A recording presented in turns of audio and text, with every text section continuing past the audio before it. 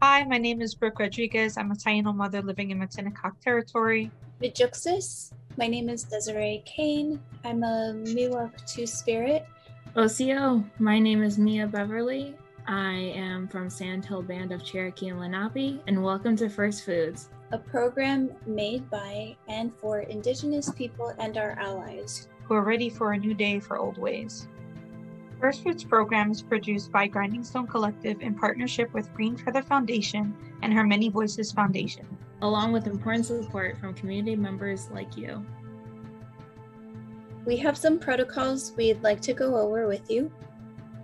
Land acknowledgement. We recognize, uphold, and respect Native nations and their lifeways above all else as the ruling governance of Turtle Island and Abya Yala. Everyone attending this space must uphold the same. Native knowledge. Lessons learned are not for non-natives to monetize on or repackage as their own. Native knowledge systems belong to the cultural communities they come from and to the guest teachers in our programming. Foraging and harvesting. Always seek permission from tribal communities to forage and harvest. These medicines or foods may be seasonal or being left to replenish themselves. Also respect if the answer is no. Intertribal space. We are all from different nations and regions, so what may be odd or undesirable as food to you might be good to someone else. Respect that and don't insult or belittle. Respect tribal food, land, and medicine sovereignty. Remember that majority of foods are shared by many different tribes, but with different names. Do not try to claim exclusivity or copyright for your own people. It's okay to share the name as you know it. It is not okay to create dissent over a different name.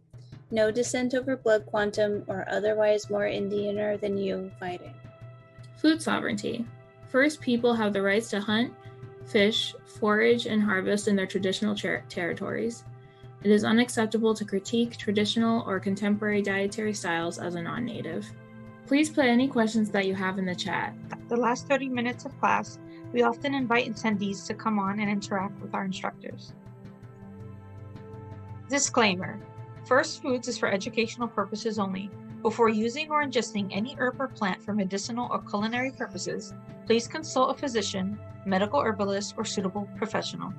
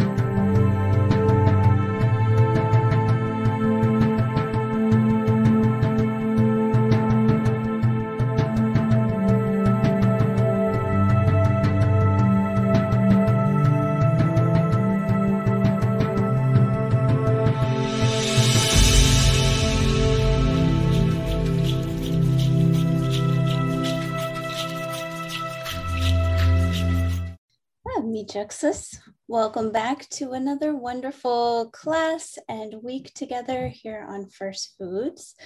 As you saw in the video, my name is Desiree Kane, and we have a wonderful class for you today, a really unique one. It is called Matriarch, Mothering Maiz, Birthing Seeds with Sewa Yuli Portela. She's Yaqui and Purepecha, and she's going to be doing a step-by-step instructions demo in addition to teaching her course today. So if you have any questions, please put them in the Zoom chat.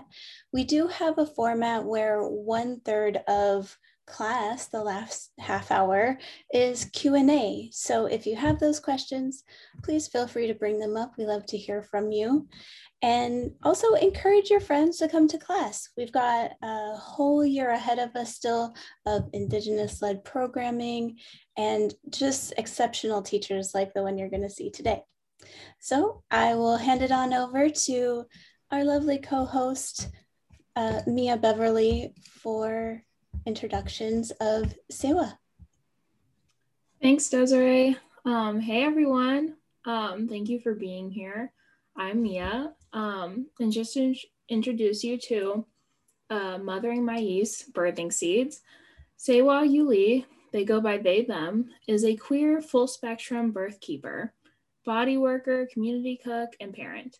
Rooted in Mexican curanderismo, hope I pronounced that right, traditional Mexican postpartum care, and food justice advocacy. Sewa is the founder of Mi Xantico. In addition to the aforementioned services, they provide one-on-one meal prep services, postpartum nutritional support, catering, cooking classes, and more. Centered around ancestral foods, Sewa utilizes culinary medicine to promote healing, connection to tradition, and health autonomy in all their practices. Cultivating ancestral practices through our sacred seeds and home fires, activating cellular memory, and nourishing our community through traditional foodways.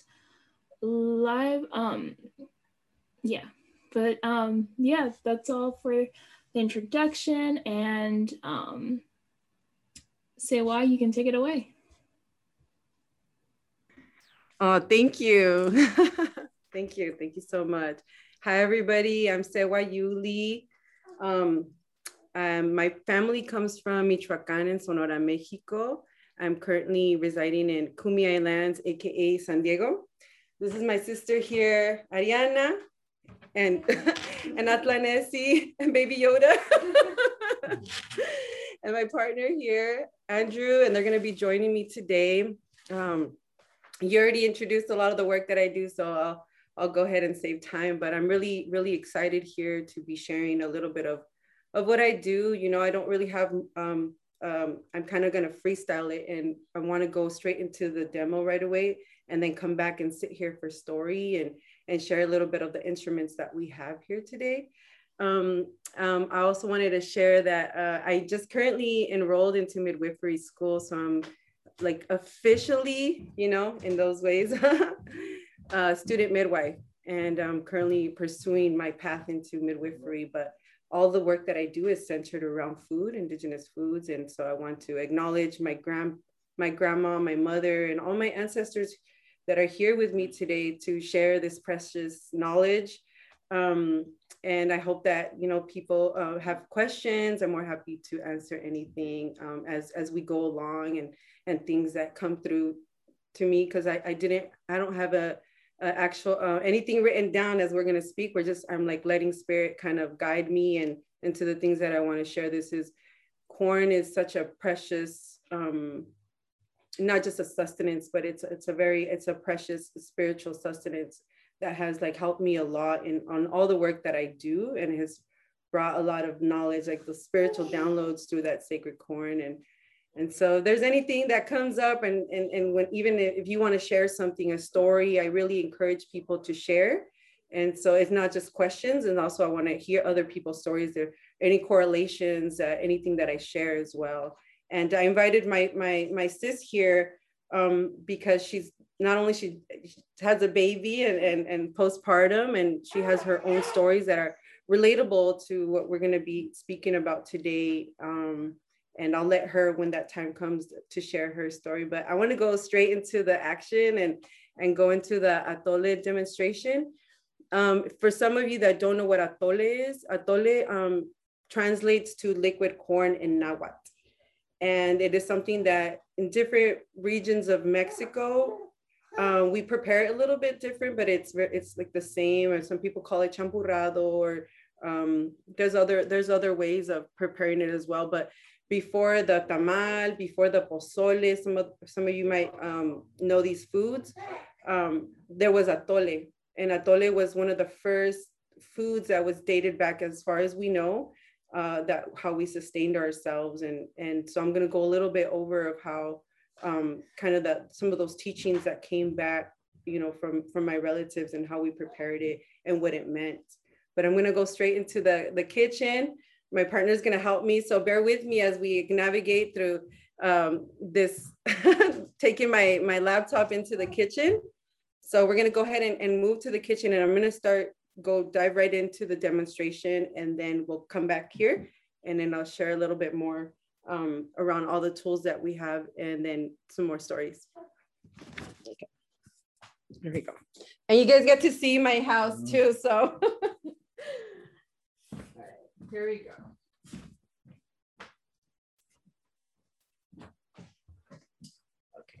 Okay, maybe I could hold it a little bit here too. That'll help. So here I have all the lists, or I mean, all the ingredients that we're going to be using today. I think Brooke, if you're interested in the recipe, the list of ingredients, I sent it to her so she could email it out. The first ingredient, of course, is our cornmeal. We're using blue cornmeal. This is Southern Ute blue corn, and I have about 2 cups in here. The recipe calls for 1 cup, but I'm going to make double because I'm actually making some to take to my community this evening. So I'm making like the double amount that is called in that recipe that is going to be sent. So I have 2 cups of blue cornmeal. I have about 2 cups of water here. And then I'm going to use 2 quarts of almond milk. You can use oat milk, you could use dairy, like cow milk, whatever milk that you like, or you could just use water. I like to use almond milk because it's kind of neutral. And then I sweeten it with piloncillo, which is like a brown, like smoked sugar from Mexico. You could use stevia, you could use honey, maple syrup is really, really good too, or you can use agave. I don't usually use ground cinnamon, but if you don't have cinnamon sticks, you could use the ground cinnamon. So I have 3 cinnamon sticks here. And then I have my molinillo. And so if you don't have one of these, you can use a whisk. I like using the molinillo because it's made of wood and I feel, you know, it feels better than plastic or metal. But if you don't have this, it's okay. You can use your whisk. But you can find these at any local, like Latin American supermarkets. We also use it to make our chocolate. Today, I'm going to make it very simple. There's different ways of making atole. You could use fruits. You could use cacao. A lot of people use cacao. Today, I'm just going to make the very simple version. And then as we go, then I'll explain the different types of ways that you could sweeten it or add like different fruits. Sometimes you can use pineapple. You can use banana or nuts.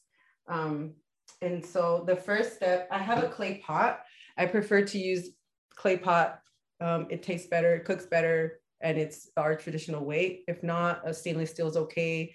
I try to stay away from Teflon, but you know, if you just use whatever you got. If you don't have any of these things, it's okay to use whatever's in your kitchen. So we're gonna use a clay pot, and I'm gonna go ahead and put this right here on the stove. And then the first step is to use, I'm going to put the water in here. And so what I'm going to make is like a cinnamon tea. I'm going to add 3 cinnamon sticks in here. Okay, we're going to put about medium heat. So because of timing, usually I like to make the tea and let it kind of brew and get it very concentrated because I love cinnamon and cinnamon is very warming. So this is something that I prepare a lot for my postpartum clients. So I make the tea and I let it get concentrate.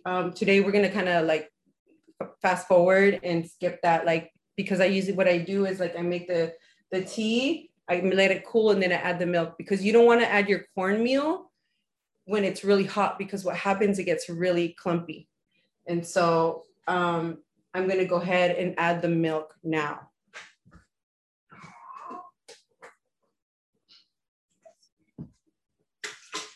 And if you have questions while I'm doing this, you can, I'm more than happy to answer anything if I'm going a little too fast.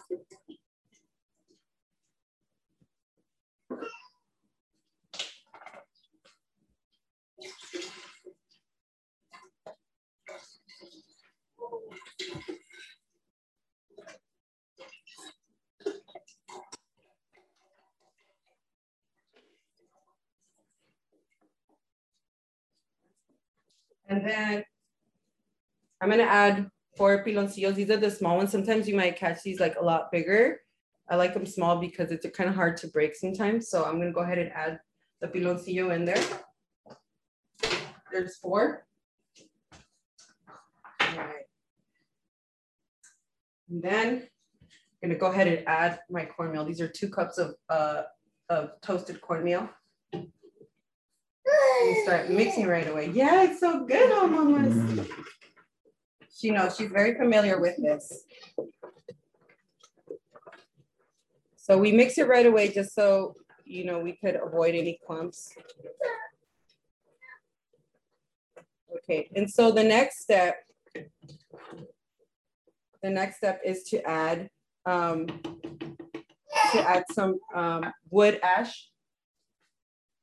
I think this is juniper ash right here. And the reason why we add the ash, because the ash is what helps break down the pericarb. It brings out the nutrients in the corn and it helps break down the husk. When we do pozole, we nixtamalize the corn. We do a kind of a different process. In Mexico, we use calcium hydroxide, also known as cal. And so what the cal does, we soak the actual corn, the kernels, we boil it for about an hour.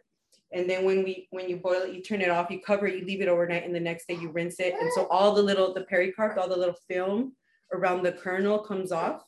And then also, and that's what happens, the science behind it, right? It like brings out all the nutrients. And so I know that there's different kinds of wood ashes that people use that bring out different types of nutrients in the corn, but this is a very important process to add the ash, or when you do it, the original way of before we started doing this way was through the nixtamalized corn kernels, like how they make pozole. And so the way that happens, once you cover your corn, you boil it and you rinse it, they would make a masa with it, and then they would add water, and then they use that liquid masa water to make the atole. That was the original way. And then now people make this because it's a little bit easier, because not everybody has like the time, or sometimes not everybody, you know, it's a kind of a big process to nixtamalize your corn.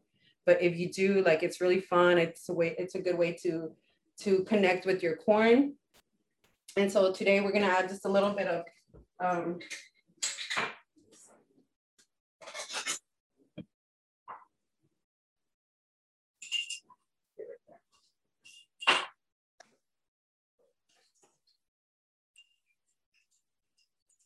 so I added about like half a tablespoon of ash into this water here, and I mixed it. And then what I'm gonna do, I'm gonna strain it so it doesn't get any like chunks in there. And so let's go ahead and do that part. And so you see here, you'll see like some of the residue that it leaves behind. So we take that out, and then we get to the fun part. And this is the part where it's super, super important. And you wanna make sure that it's not too high, it's kind of at a medium heat. To stay with your atole. Like, it's so easy to burn it. It's so easy. If you step away, like, a lot of things can happen. So I think this is a really beautiful part, is that for myself, I get to connect with the corn. I get to sing songs, to set intentions and prayers to the people that are going to be receiving this corn drink. And in Mexico, you know, this is a drink that you give to postpartum, you know, families, you know, and not only that, but during the winter, if someone's not feeling good, like, oh, nanatole, you know. And so I grew up with both of my grandmas. One of them's from Michoacan and the one's from Sonora. So from North Mexico and South Mexico, and they make it a little bit different, you know. And my grandma from my nana in Mexico, Northern Mexico, uses mesquite flour in her atole, and it's a little bit more bitter. And my grandma from South Mexico would make it with corn and with oats. So I grew up with atole. So it's such a like beautiful and heartwarming drink. And to me, like, what it represents is like that embrace of a grandma, an abuelita. Like, it's so warm, you drink it, and it's like, so good. It's sweet, and then the cinnamon. And so when I'm here with my atole, because it usually takes about 20 to 25 minutes, so it's like allowing me to be present, allowing me to connect with my corn, to set intentions, and yeah, and it's like it's a really good time to just kind of, you know, like, I don't know, it's like a meditation. Does anybody have questions? Or anything, Brooke, or anybody familiar with this drink at all? Anybody that's on the call?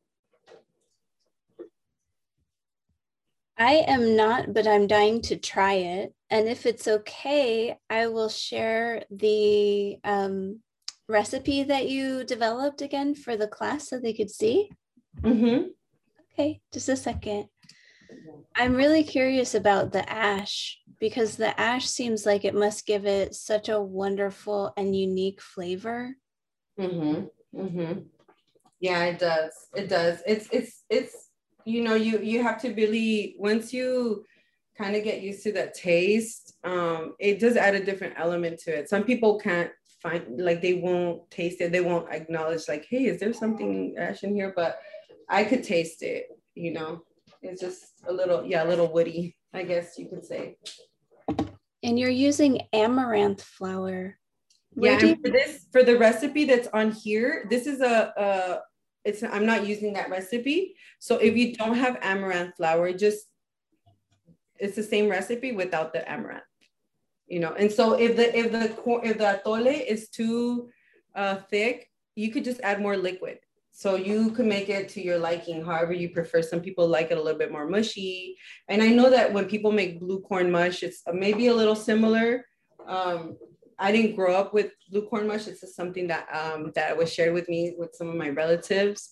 But this is how we prepare the atole. And sometimes when you leave it out for a long time, it'll turn into mush. And it's cool because what I do is I put it in my fridge and it gets a little bit more like coagulated, I guess. And then I add berries and I eat it for breakfast. But, you know, if you want it to be drinkable, you just add more liquid. You just add water or milk and stir it again.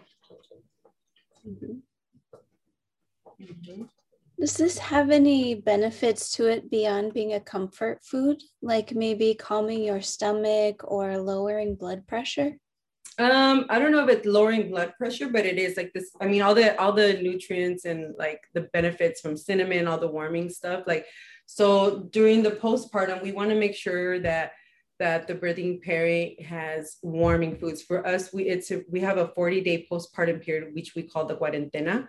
And during that time, we avoid any cold foods. And so anything with cinnamon, cardamom, like warming teas, and the corn has, you know, it has its, like, you know, its nutrients. But I think the benefit from it is, like, also for me, one of the most important parts, which I'll go more into detail, is like the spiritual aspect of it, because corn is the foundation of our people, and it's the foundation. It's like who we are, where we come from, and how it, you know, it defines a lot of like our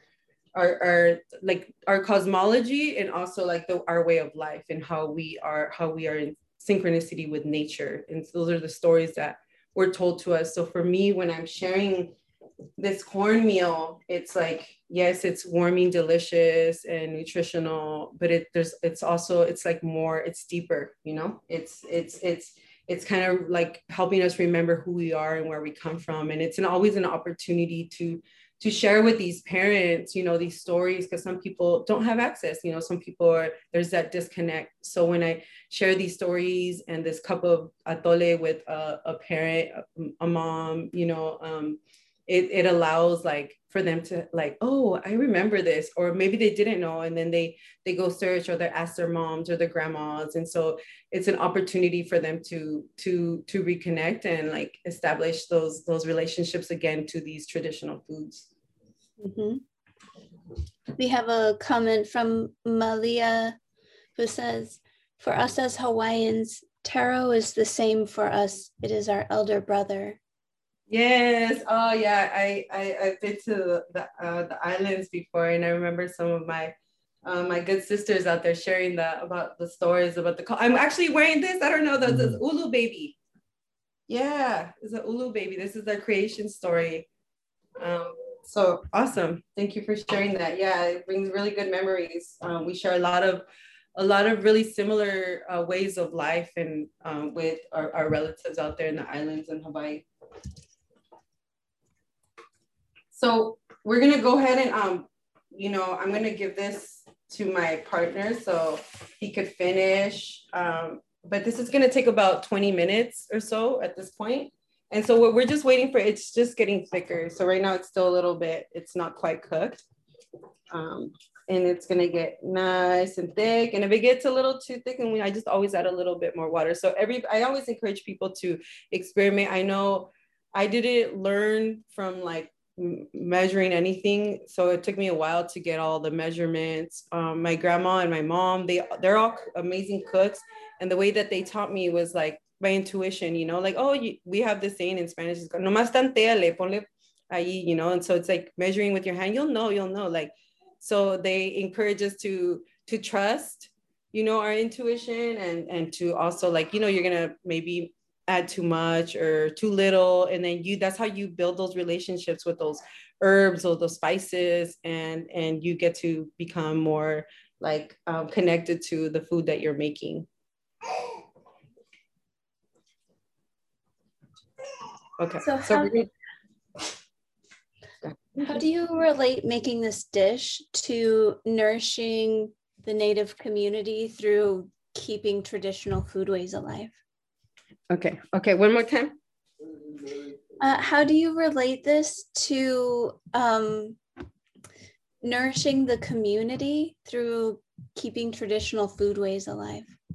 Oh yeah, absolutely. That's like that's really what it's all about for me, you know, because I think I shared a little bit of that with what I just shared about the atole and my clients. Like to me, that's really like my activism is really like sharing food. Cause I don't just prepare atole, I prepare other foods and each food has its story and it comes from a certain region. And, you know, like I said earlier, not everybody,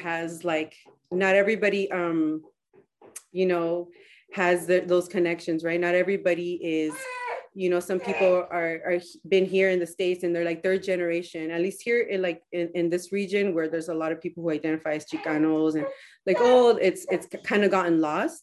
So what we're doing, me and my sis here, we're using traditional food ways to, you know, have people reconnect and build those relationships to land, to respect and honor the land.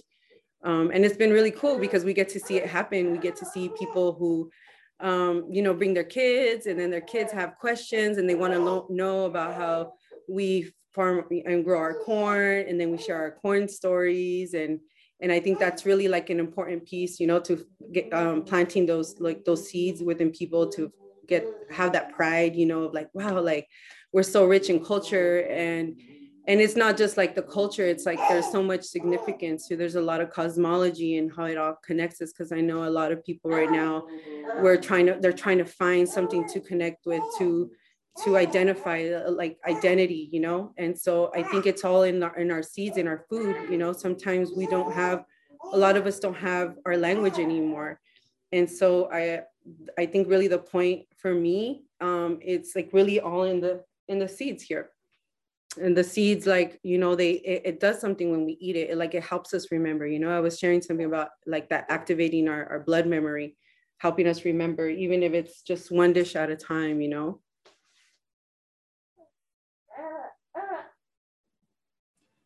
Thank you for that. I actually have a question too, and it's more pertaining to the recipe. But you mentioned that your family kind of adjust it like based off of their own preferences. So I'm like wondering, like maybe how often do you change up your recipe for the atole? Or, I mean, do you have any like special extra ingredients that you like to throw in there? Yeah, that's a good question. Yeah, I actually change it up all the time. My atole comes out different every time. And that's something that I didn't share, is that my grandma would tell me, make sure that when you're stirring your atole, like you have good thoughts. Like, don't do it mad. And it's happened to me before that where I'm just like, oh, and there's something, or I'm processing, or I'm not feeling good, and I burn it. And it's real. I used to just think my grandma's just saying this.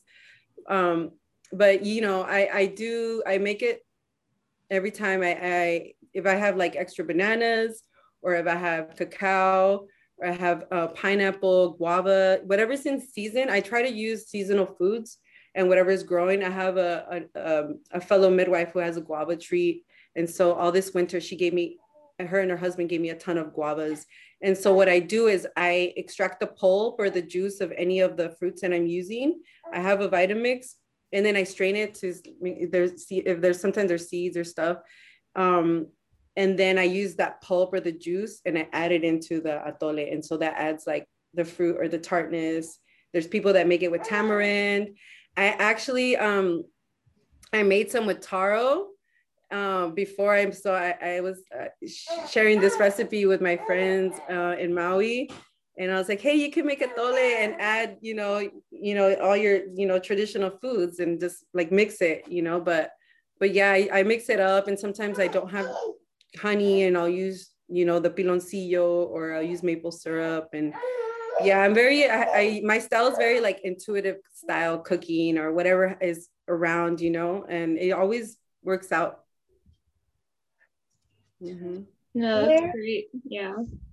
And I want to give my friend Ariana, my sis here, an opportunity to share her experience with this drink as a postpartum and mom, and also like her experience and having it around during birth or prenatal, like, and what it meant for her, because a lot of our community here, like, it's like such a big thing, like we all like to share corn, and it's like a really beautiful way of sharing our love and our affection towards each other.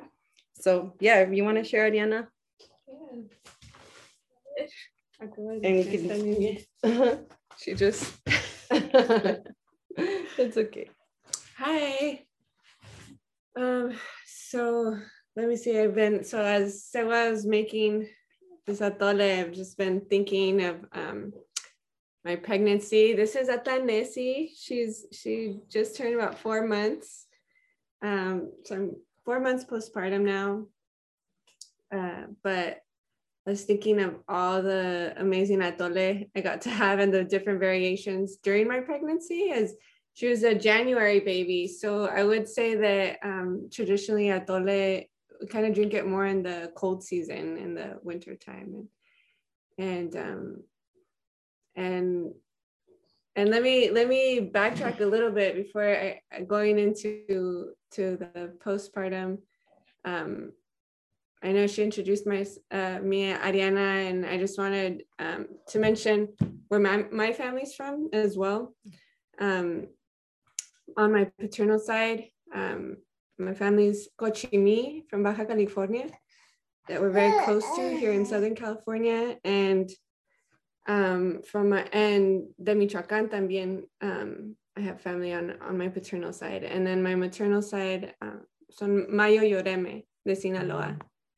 And I was thinking, right now that we're here in Southern California and Kumeyaay territory, of just to want to share a little bit of their stories of corn, since they're not told very often. And there's only about 20 native speakers of Kumeyaay language left, and a lot of their elders are passing away. So I just want to honor Kumeyaay in that way of sharing what some Kumeyaay elders have shared with me on how, here where we are in San Diego by the coast, I was told that they would trade with the desert Kumeyaay their corn for things they would get from the coast, like abalone and seashells for making tools, and fish, and all the coastal stuff. They would trade for, I guess the corn grew better with the desert Kumeyaay, and honoring those trade routes, thinking of how important those trade routes are for getting this medicinal food to different tribal communities, and to revitalize those trade routes. And just the way I feel that Sewa does in honoring by getting her blue corn from where are you getting your blue corn from? Colorado. Mm-hmm. And having that relationship with them. And yeah, so if you can't grow your own corn for whatever reason, or you don't have access to non-GMO organic corn in your area, to think of the trade routes that you can revitalize, and how important that is for our communities. And yeah, also thinking of how important it is to grow your own corn, and thinking of my family in Ensenada right now that are probably planting a lot of corn in this season. And yeah, that's a good way to establish that relationship with corn, and the different things it can teach you in following the lunar cycles, and following and listening to the seasons, and all the different things that go into that cycle of corn, and growing it with nature, you know, and kind of syncing your body to that cycle as well. And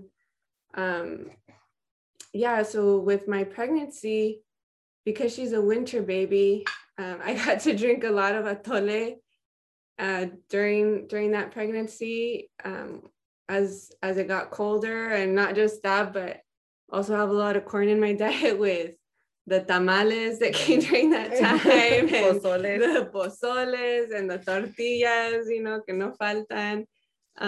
So a lot of corn during my pregnancy. And you know, even if I wasn't pregnant, I'd be eating all that.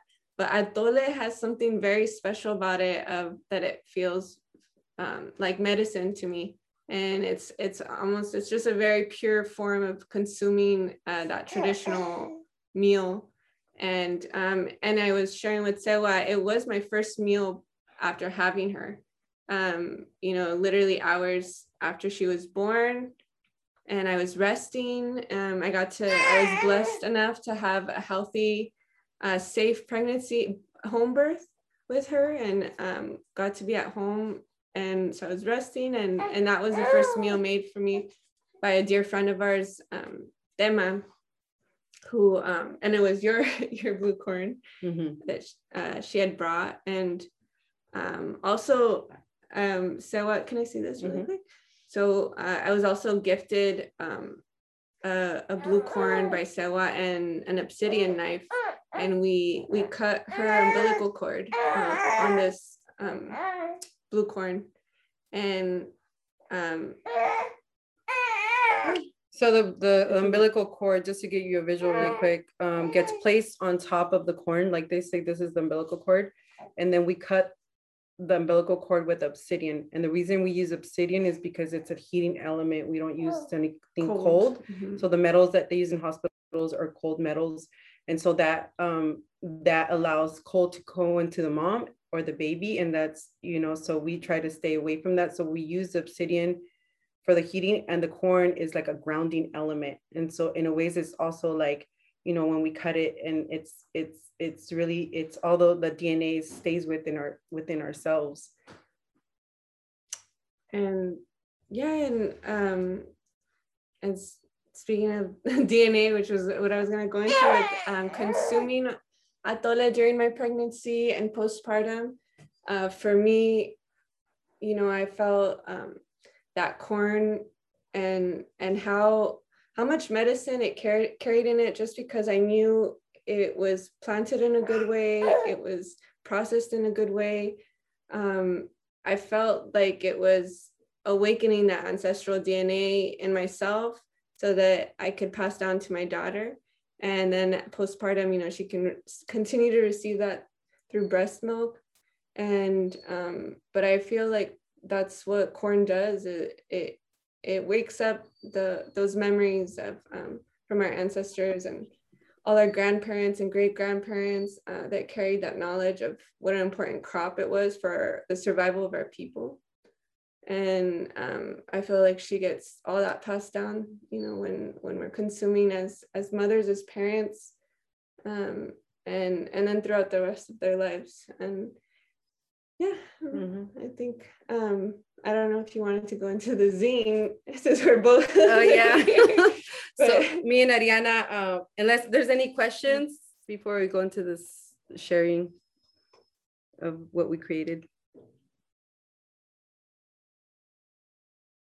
Okay, so we created this really beautiful zine.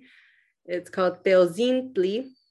And Teozintli is the original corn or grain before our ancestors engineered it to become corn. And so we kind of just... It's where corn came from when it was a wild crop. It wasn't domesticated yet by humans. Yeah, so that's how engineered is, for lack of better terms. So in the, we'll kind of go over it a little bit, but in the zine, we named some of our original foods here in Nahuatl. So some of the foods that come from Mexico that are like a staple to our,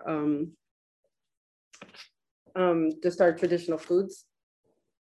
It's like, this is like, maybe some of you might just be, it's a part of your culture as well. Like besides, I know the corn is a big one, amaranth, squash, beans, nopales, chile, and what else? And chia. So we have a couple of recipes in here, and then Ariana is an amazing artist. And then she made this beautiful centerpiece here. And this is a really good segue for me to go into this story that that kind of where it all started for me. There's a professor in, I was living in Tucson, Arizona, his Dr. Sintley, and he has a really awesome book called Corn is Our Mother. And he tells a story that he got from some elders in Mexico. So he went to Mexico and studied with a lot of different elders and learning about our corn and those trade routes and different stories. So there's a lot of different creation stories. Some are just told a little bit slightly different. I'm just gonna give a kind of a short version of it. So, and forgive me in advance if something is told wrong, or I'm just kind of going the way that, I was told by Dr. Sintley. And so there was a time, this is, we're going back in time, and the coming of the fifth son, and Quetzalcoatl was creating humans. So he created humans, and the humans, he noticed that the humans were weak, that they were dying, and something was missing. And so Quetzalcoatl goes in search for what was missing, and it was sustenance. They needed food. So he goes into these sacred mountains, and when he goes into these sacred mountains and finds these little ants, and he sees all this little trail of ants, and they're carrying seeds. So he turns himself into a red ant, and he goes to the ants and asks them, like, he greets them and asks for some of those seeds. Can I please have some of those seeds to take to these humans? They need nourishment. And the ants were very resistant. They're like, no, these are very sacred.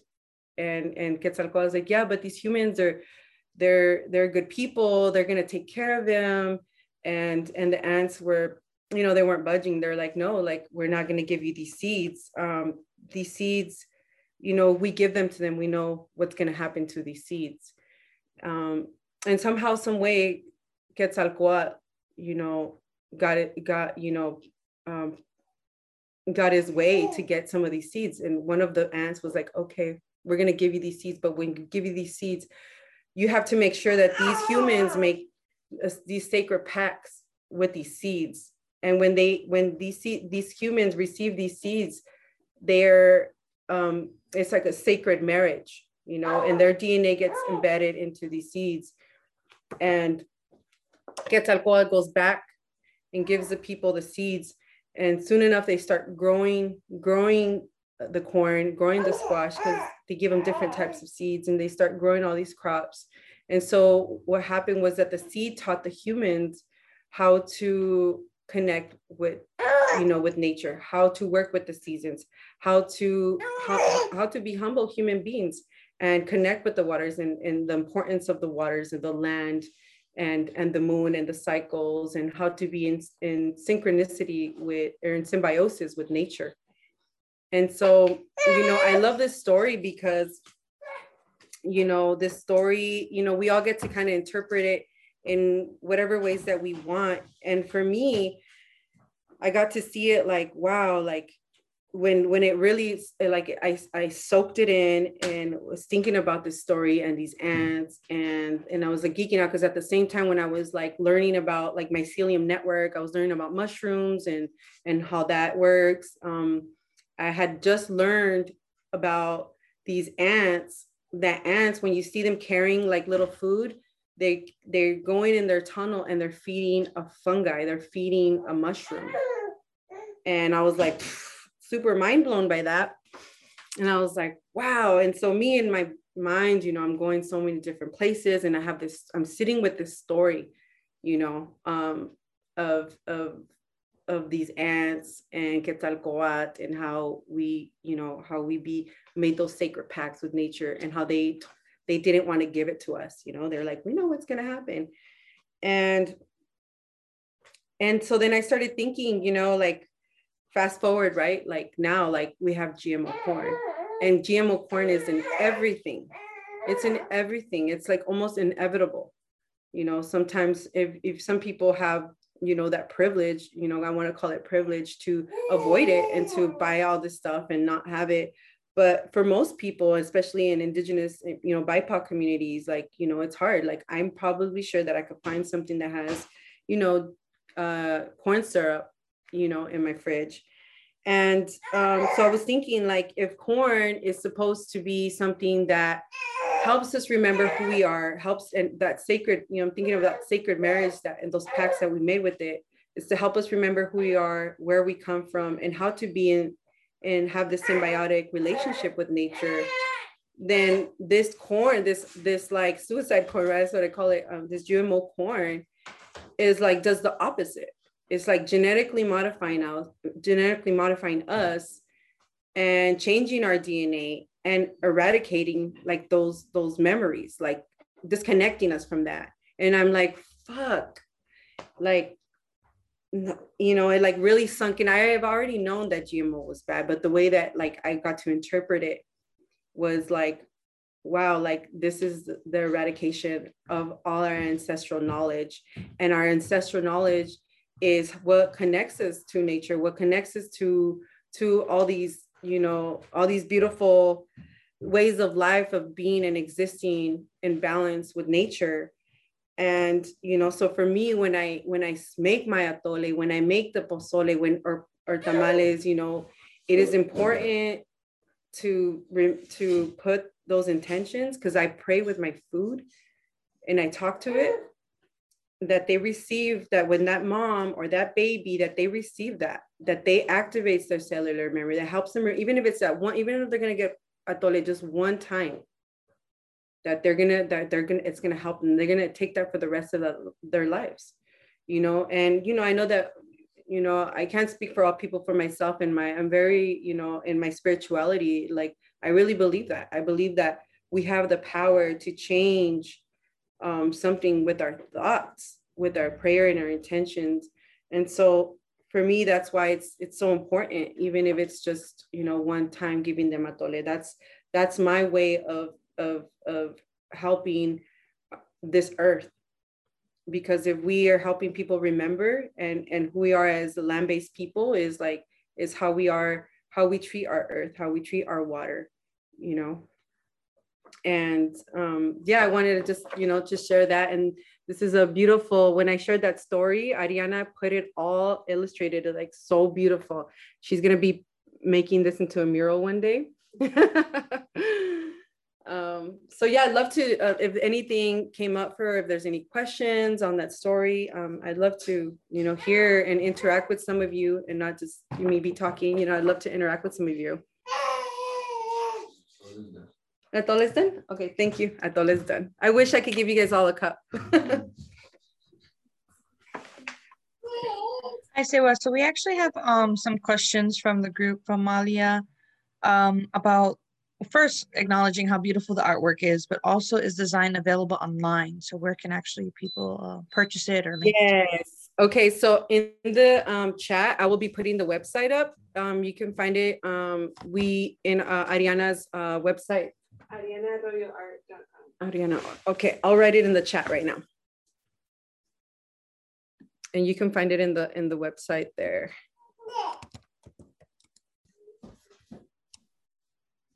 Ariana. I just wanted to say thank you for sharing your stories, and I loved having the mom and the baby here as well to share stories. It was actually bringing me to tears. And it actually reminded me of, I think I actually went to go follow you on Facebook and friend you. And I see you're friends with a lot of my friends here in Hawaii that are also midwives. And so many stories that I see very similar, you know. And I was a part of the some of their classes, and as they're working with young moms and dads and training them with our and reviving a lot of these Hawaiian ways. And, you know, especially during the birthing process. And it was really new for us to learn some of the traditional drinks that were also prepared, because that was something that was lost for us as Native Hawaiians. And it was because of a conversation with some elders from the island of Ni'ihau, where many of our native speakers still live, that this tradition was now shared and revived with a larger community. And so I was being reminded of a lot of that. I loved learning a little bit more about that similarity that you guys also have, and just wanted to share my gratitude and say thank you. For myself, I've been on a health journey and trying to prepare my own what I call my internal honua, or my womb, as well as my external honua and the external environment. And if I'm blessed with a baby, because I'm turning 50 this year, I'm preparing that and praying for that, and trying to manifest that in every way. But so I don't know, for some reason it was meant for me to be here and to hear your stories and to be inspired once again. So I just wanted to say thank you. Mahalo. Thank you. That's beautiful. Thank you for sharing. And I'm so happy that I'm wearing my ulu baby. I see it. Beautiful. Yeah. My sister Ki'i and you know, Leilani, they're good people out there doing really good work. I got to spend some time 2 years ago for the Indigenous Birthkeepers gathering. So it was really good to share stories and go to the birthing stones in Oahu. That was really beautiful. Thank you for bringing back those good feelings from that place. Very magical. And so yeah, I'm gonna put my boo on the spot right here because I want to segue into something else. And how are we on time? Just time check really quick. We have about 30 minutes, like more like 35 minutes, but I'm gonna bring up Britt Reed because I believe they wanted to speak as well. So Britt, you have the floor. Oh, yes. That's okay. Oh no, yes. Go ahead, Britt. Oh, okay. I'll make it quick. One, I miss you a lot. And two, I really loved hearing that story as well, because you know how we've talked before about like how like Choctaws and your culture have like a lot of similarities we're geeking out about mound building stuff. Pretty recently I heard a story also that involved like ants with us and corn, and so I just thought it was really beautiful that y'all had a story like that as well. I'll start my video. Oh, there you are. Hi. Yeah, I'm so used to like not having it on. But yeah, essentially it it was one of our creation stories where we were coming into a new area, and we come from the mounds, for people that don't know. And we were shown like a way to come out of it essentially. And, you know, like the first people came out of the mound and saw like how beautiful the world was, and kind of like passed the news along to everybody else down the line. And then people got really excited and started rushing it. And the ants were kind of like, what are y'all doing? You forgot your corn. And so they started like carrying the corn so that, like, they could bring into the world with us. And then unfortunately people got too excited, and then they started like stomping on like the elders and the babies and the ants. And so eventually what had happened was that like, you know, like the ants that came out of the hole came out of the hole in the people, but Creator was just like, we're shutting this down. Y'all are wilding out. And basically everybody else that was rushing out turned into ants. And so in that way, like the ants are also our relatives, and also made sure that we have the corn to come into the new world and to like continue that relationship. So I always love corn stories, and really appreciate stories about ants. So that's my quick millennial version of that story. I love it. Oh, we're relatives, you know, there's no doubt about it that, you know, that's why I love that Ariana shared the importance of the trade routes and how these stories traveled, and how we traveled, how we migrate, our migration stories, and all the similarities that we have. And we're like, oh, when we say we're relatives, we really are, you know. It's like, and there's the language, like even from Michoacan, my people in Purepecha, they could communicate with people in Michigan, with some of the tribes out there. And it's really, I'm like, wow, like, and a lot of the stories, right? And so I love connecting. Yeah. That makes me feel more closer to all like our northern relatives. Thank you. And I hope, Sue, that next time that I see you, you could get some atole this time. Oh yeah, I'm bringing it. I missed out. With me. Yeah, I'm bringing it with me, and Ariana's coming with me. Yeah, oh, I'm so excited. I'm gonna bring you some seeds too. I got gifted some from Mexico, which like they don't grow good in the Northwest, so maybe I'll have more luck with them. Yeah, wonderful, awesome, yay. I wanted to share too, like just, you know, about, I have a couple of, I put my metate here. Where's the other part to the metate? The grinding stone? Is it there? This is our metate. This is our traditional way of grinding our corn. This is a mini version one, a small one. It's kind of small. This is some of the corn that I grew last year. And I don't know where this grinding stone is, but so maybe some of y'all have seen it before, this here. And so we grind it down. Usually it was on there. It's okay. I just wanted to display, kind of show it, and then also show the different ways that we grind our corn too. This is the hand mill here, and then this is some of the corn. Maybe you can see it, like, that I got to grow last year. This is what I have left, and so this is my corn that I get to use, like, for you know, for my clients, for like special occasions. I put some special prayers down when I grew this corn, with intentions of, you know, of activating that in people, in all the relatives, all the babies, all the mamas, the birthing people. Just a little bit of, you know, those thoughts and ways to reconnect them, you know, with the ways of our ancestors. And so, but I also have a relative, and my bro Carlos Baca up in Colorado, and he shared some seeds, and then I started growing it, and I just made relations with this corn. But the interesting part was, you know, the ways that these blue corn migrated, because a lot of, you know, the corn came from Mexico and it made its way up north. And so I heard that the Southern Ute people, there's, you know, I heard a story that the blue corn, that they received it from the Hopi tribes. And then the Hopis, there's a story that they received the blue corn from the Southern tribes of my people, Yoeme, Yaqui people. And we have a Yoeme blue corn. So I was like, wait a minute, this might just be the same corn from my people.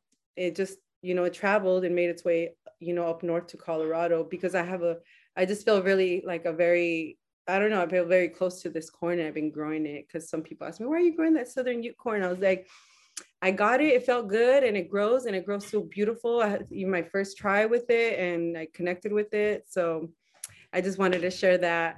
And I also wanted to, you know, open it up the space for my partner to talk a bit of what he knows, because a lot of us, I know there's different ceremonies, and I want to share a little bit our ceremonies that we have, because most of our ceremonies, corn is such a big part of our ceremony and how we use it. And a lot of our ceremonies are kind of in a reenactment of birth. You know, we talk about our sweat lodge, sundance, teepee ways, and there's all kinds of different ways. You know, I'll speak on behalf of the traditions that we use here.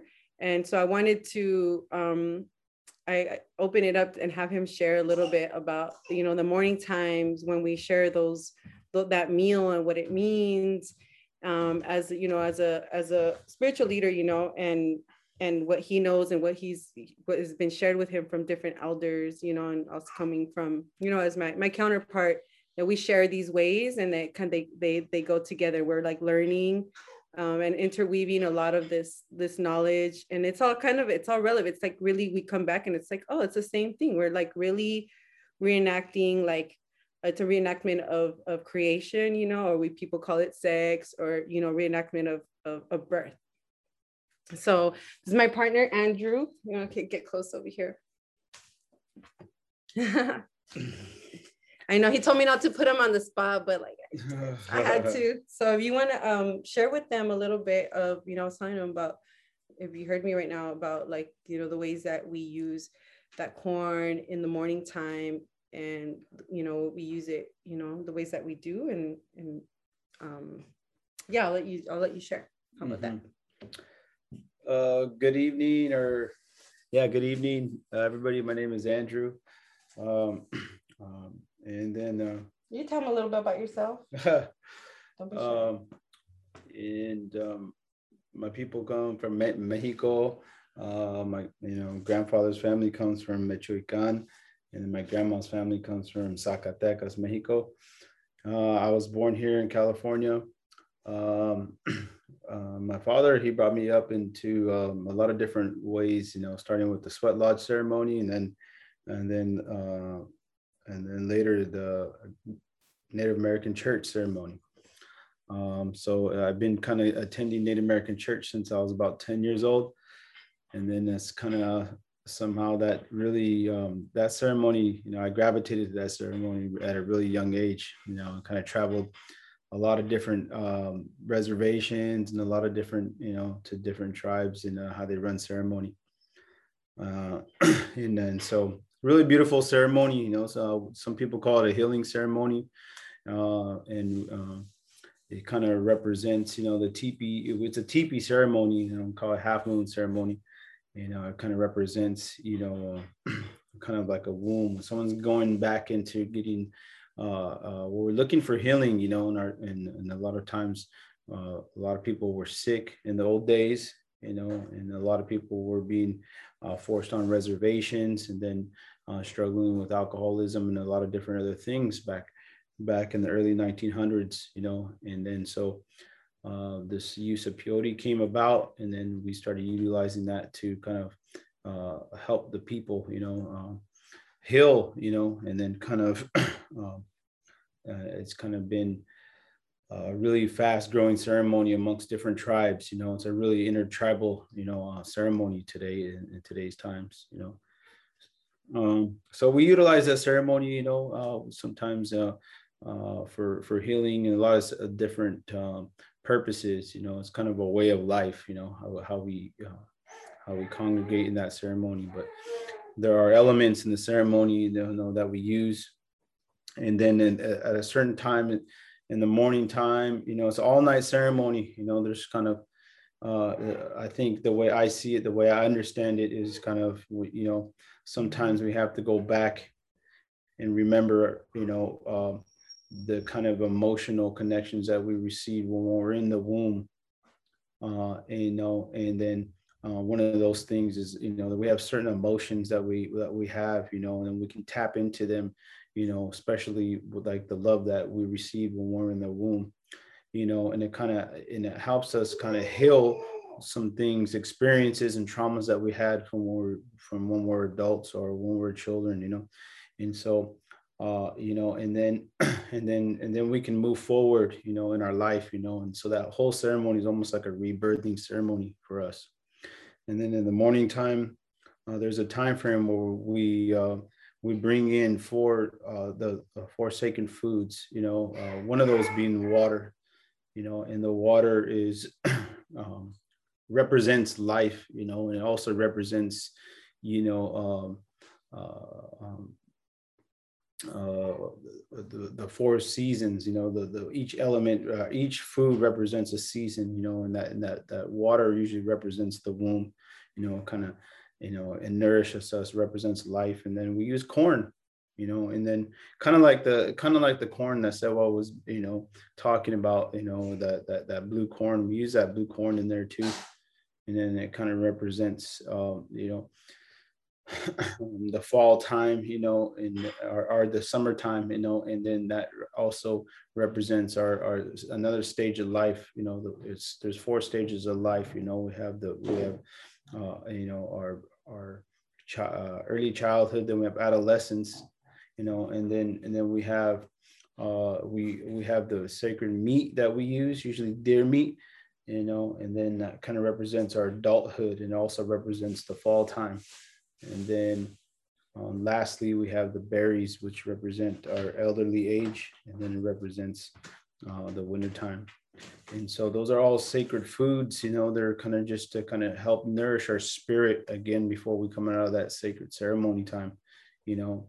They're not really to kind of fulfill our appetite or hunger. They're there to nourish our spirit, you know, and with all those collectively, they all work together, you know, to kind of close that ceremony. And so that's just one kind of version of explanation of those sacred foods. You know, many different tribes have maybe a similar story to that, you know, with kind of maybe different teachings, you know. So that's just kind of one brief scenario or one brief explanation of how we use the sacred, you know, those sacred foods, especially the corn, you know. Share a little bit about that. Thank you. Thank you. Yeah, I thank you so much. I just thought it was really sweet for him to join me in the sharing his, you know, his teachings, and, you know, that really, you know, I feel like a lot of us have very similar intentions or similar teachings and what these foods represent. You know, I just wanted to share a little bit about, you know, our family here and how we take care of it and what those foods mean to us, you know. And I also like to connect with other people and learn about their stories, because eventually I want to write a book, and you know, and I love to meet people and connect with more stories, or connect me with elders. I want to write a book about our migration stories, and that how they connect our corn migration stories, and how they connect also with our birth stories and the way that we birth, and how we connect with that corn. So yeah, I just wanted to share that. This is the first time I actually say it so publicly in my prayer, my vision. So it feels good to share it in this space. Thank you. Well, as soon as you have that up, we will definitely be promoting you and, you know, bigging you up and making sure that your book is successful. And who knows, maybe we'll give them out as giveaways. But I want to introduce Sagi, who is interested. I think they're from your hometown, possibly. Yes. Hi, Sewa. Thank you so much for your presentation. I'm Sahi. I live in Salinas. So I noticed that you're from Salinas. I'm from Salinas. I was born in Salinas. Yeah. Yeah. So I was born in Mexico, but I immigrated here. I was 3 years old when I came here. So this is my hometown, and I went off to Santa Barbara for college and just recently moved back. And then, you know, my family comes from Jalisco and from Michoacan as well. So, you know, Purepecha, Huichol lands. Hey, awesome. Yeah. But I first, you know, just thank you for spreading this knowledge about our culture. Like, it makes me tear up just to hear it all and have it be shared. It's so important. But I love what you were saying about the corn, and I think it's really important specifically for our culture to share this kind of knowledge, because I think that, you know, when you say Mexican, you know, being Mexican gets sort of lost. Our indigeneity gets lost, and people lose the knowledge of how our food is actually very indigenous. Like Mexican food has a lot of indigenous roots, and people don't understand that. And something as important like the cycles of harvesting corn, and people don't understand that that's the significance behind things like Dia de los Muertos, and a lot of the different traditional celebrations that we have are to do with harvesting corn and are to do with harvesting food. So I just wanted to really appreciate you and show you lots of love from your hometown. Oh my God, thank you. My mom lives there half the year. She's there now. I didn't get to share a lot about my background, but yeah, my parents migrated to Salinas from Mexico and met there. They work in the fields. My mom still works in the strawberry fields. She's still there in Salinas picking strawberries. And my grandpa lives there. My grandpa, we all come from my background from both sides, farmers, you know, we're all farmers. My friend here, Ariana's a farmer, I'm a farmer. Yeah, it's like really like our roots and our foundation is like, and our connection to the earth is like through like those connections through farming. And I think we've evolved into a lot of the work that we do and those connections through the farming. And I know that maybe some of our parents and some of our ancestors, you know, that are still around, you know, it's different now, right? Like the way like farming is now, but that's what we're really trying to do with these seeds, right? Like when you plant a seed and you grow that corn and that corn starts to show you. I had a like this, like in ceremony, I had this download because I was praying about my path and I needed clarity. I was like, okay, I want to do this, but I don't want to go into the institution. It's going to like, you know, I know like, you know, you meet so many different birth workers and midwives, you know, like going through it is like, it's rough, you know, it kind of strips away at you, it chips away at you, you know? And so I was just trying to find a way, like, how am I going to do this? You know, how am I going to go through this? I'm not an academic. I have no academic background besides high school. And so I prayed about it and there in ceremony, the fire showed me like, you know, like grow that corn and the corn's going to show you that you're going to have your answer. You're going to have more clarity on your path. And so I planted this corn that you see, that basket that I shared you guys earlier. And Ariana was there to help me harvest. My partner was there when we put tobacco down to, you know, to ask, you know, for those prayers. And yeah, it really unveiled itself. And so the ways, you know, looking at the corn and seeing it and just like the original instructions from those ants, right? Like how that it was going to help us, you know, build that symbiosis, right, with nature. Like it helped me remember. I was like, yeah, that's right. And I got clarity and I was like, yeah, if I could be the midwife that, even if it's just to like, you know, it's not about like quantity, all these babies, right? I want to catch all these babies. No, it's even if it's about a birth and if I'm not there to catch a baby, I'm just there to give them a mug of atole with those prayers. Then I feel like that's my life purpose. And it revealed my purpose. And it's really, it might seem something very simple, but it's really profound because it's being all the ways that the food industry and all of this everything, right? It's like everything is there to distract us and help us forget who we are. And so my journey, my path was like, okay, it's clear. It's like, I'm there to help, be that bridge and help us not forget, you know? Yeah. And what you said right now about, being there to give that, vaso de atole, there's that saying that breastfeeding is a vehicle for ancestral wisdom.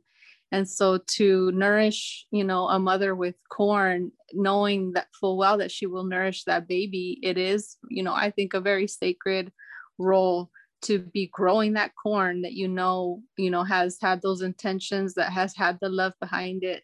And I feel like that little seed of our indigeneity, it keeps like popping up through us in each generation. And I grew up here in Salinas, and we didn't have that kind of community growing up. So now I see it, flourishing here, and it makes me just like, my heart bursts to know that we're waking up and we're starting to go back. And my mom, like, being an immigrant, it was never in her plan to go back to your roots, right? Like, they're trying to move away from that. So it is for you to get there, knowing that your parents immigrated here and whatever, I feel like to know that you're going back and that you're bringing back this root is powerful, so thank you for your work. Oh, thank you for sharing, Sagi. Thank you, Sagi. We'd like to invite Lori to come up next.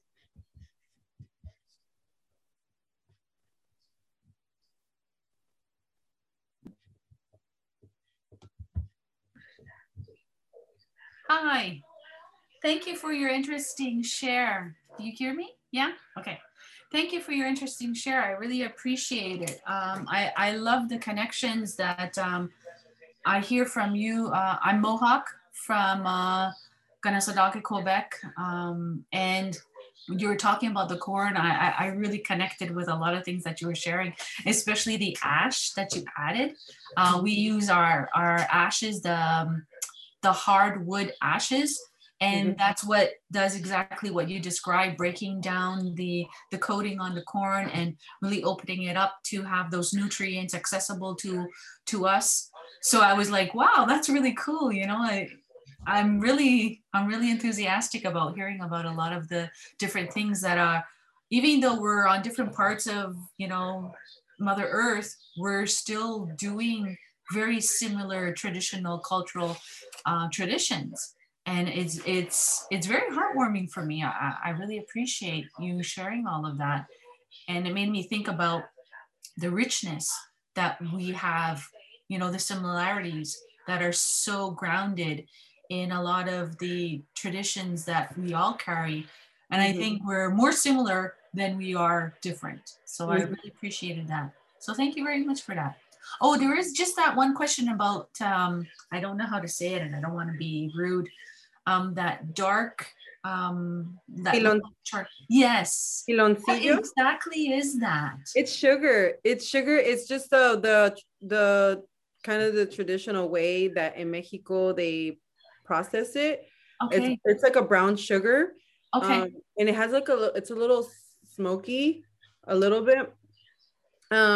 Different regions of Mexico make it a little bit different. My family, where I come from in Sonora, make it a certain way, and they also call it panela in Central America and South America. Panela, piloncillo, there's different names, but it's basically a brown sugar, but it's compacted, so that's why it looks like that.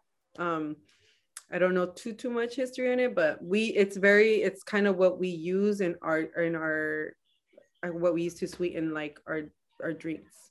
Okay, great. You can find it at like most supermarkets if they have. I'm not sure in the East Coast. I know it's different to get here. You can go to like a corner like liquor store and they'll have like a section of like Mexican stuff, but it might be a little harder out there. But if there is a Latin American food store, you could probably find it. Oh, great. Thank you. Thank you. Thank you, Lori. And thank you everyone for the wonderful questions and comments during class today.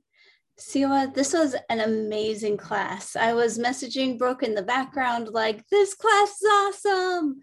So thank you so much. And thank you to your family and community for just being so generous and sharing with us tonight. It's just very fulfilling, so we appreciate you. If anyone wants to reach out to you, how would they do that? Yeah, I put my Instagram handles on the chat here, and also Ariana's. You could find Ariana on Instagram too. I don't know. I'll put this here. This is our Instagram handles. You guys want to take a screenshot? I'm not too active on Facebook, but I do go on and I will accept a friend request. But on our Instagram, you can find our links and you can find her website on her Instagram. She's an amazing artist. She has all kinds of sorts of prints on her website. And then we're sharing about our future projects together. I share recipes also sometimes. If you go on my stories, I'm constantly sharing like recipes. We're gonna have another zine. So our intention is to have a zine for each season and to have like, you know, encourage people to cook with the seasons, and also like have all amazing artwork. So it has all the cool little visuals. Let me see if this. She did another one that's really, that's the only one that has like the grandma and stuff. But yeah, that's how you can find us. And yeah, I'm really excited. Thank you so much. It's been really beautiful to share in this space with you all. And again, thank you to Britt for connecting us. And that's really awesome. And talking to you earlier, Brooke, too. Please feel free. If there's any questions or you forgot something, reach out. I'll reply. Okay, thank you. So I do have some housekeeping items that we need to just have with the group, which is at the end of each month, we have all of our instructors come back and we have a roundtable discussion. So if you have questions that come up that you're like, I really should have asked Sewa when I saw them on, you'll be able to ask Sewa at the end of the month. So there's that. Secondly, if you really like this programming, we are officially a 501c3. So if you would like to contribute to making First Foods happen, we now can offer a tax deductible certificate so you can write it off on your taxes. That's really good. It also allows us to grow the program. So if you have ideas for teachers, if you have ideas for the program, we are led by the folks who attend class in our community, and we really try and be responsive around the things that we provide. So that said, usually on Mondays, there is a Clubhouse talk, if you're on Clubhouse, that is hosted by Brooke usually, but sometimes it's other community members. It's in a club called the Grinding Stone, which is all, again, Indigenous programming.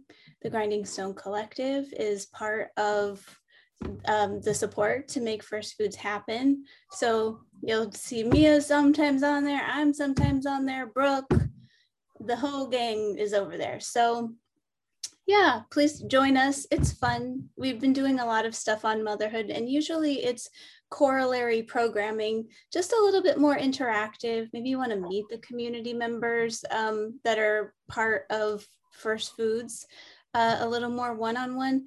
It's a pretty amazing, really dynamic community of super smart Native people who like care about the future of our nations, right? So if that's you, please join us. It's very fun. Otherwise, we hope you have a good week. We'll see you next week, and we will continue on our motherhood month for First Foods. Catching on the next one. Bye, everyone. Bye. Bye, everybody. Take care. Aloha.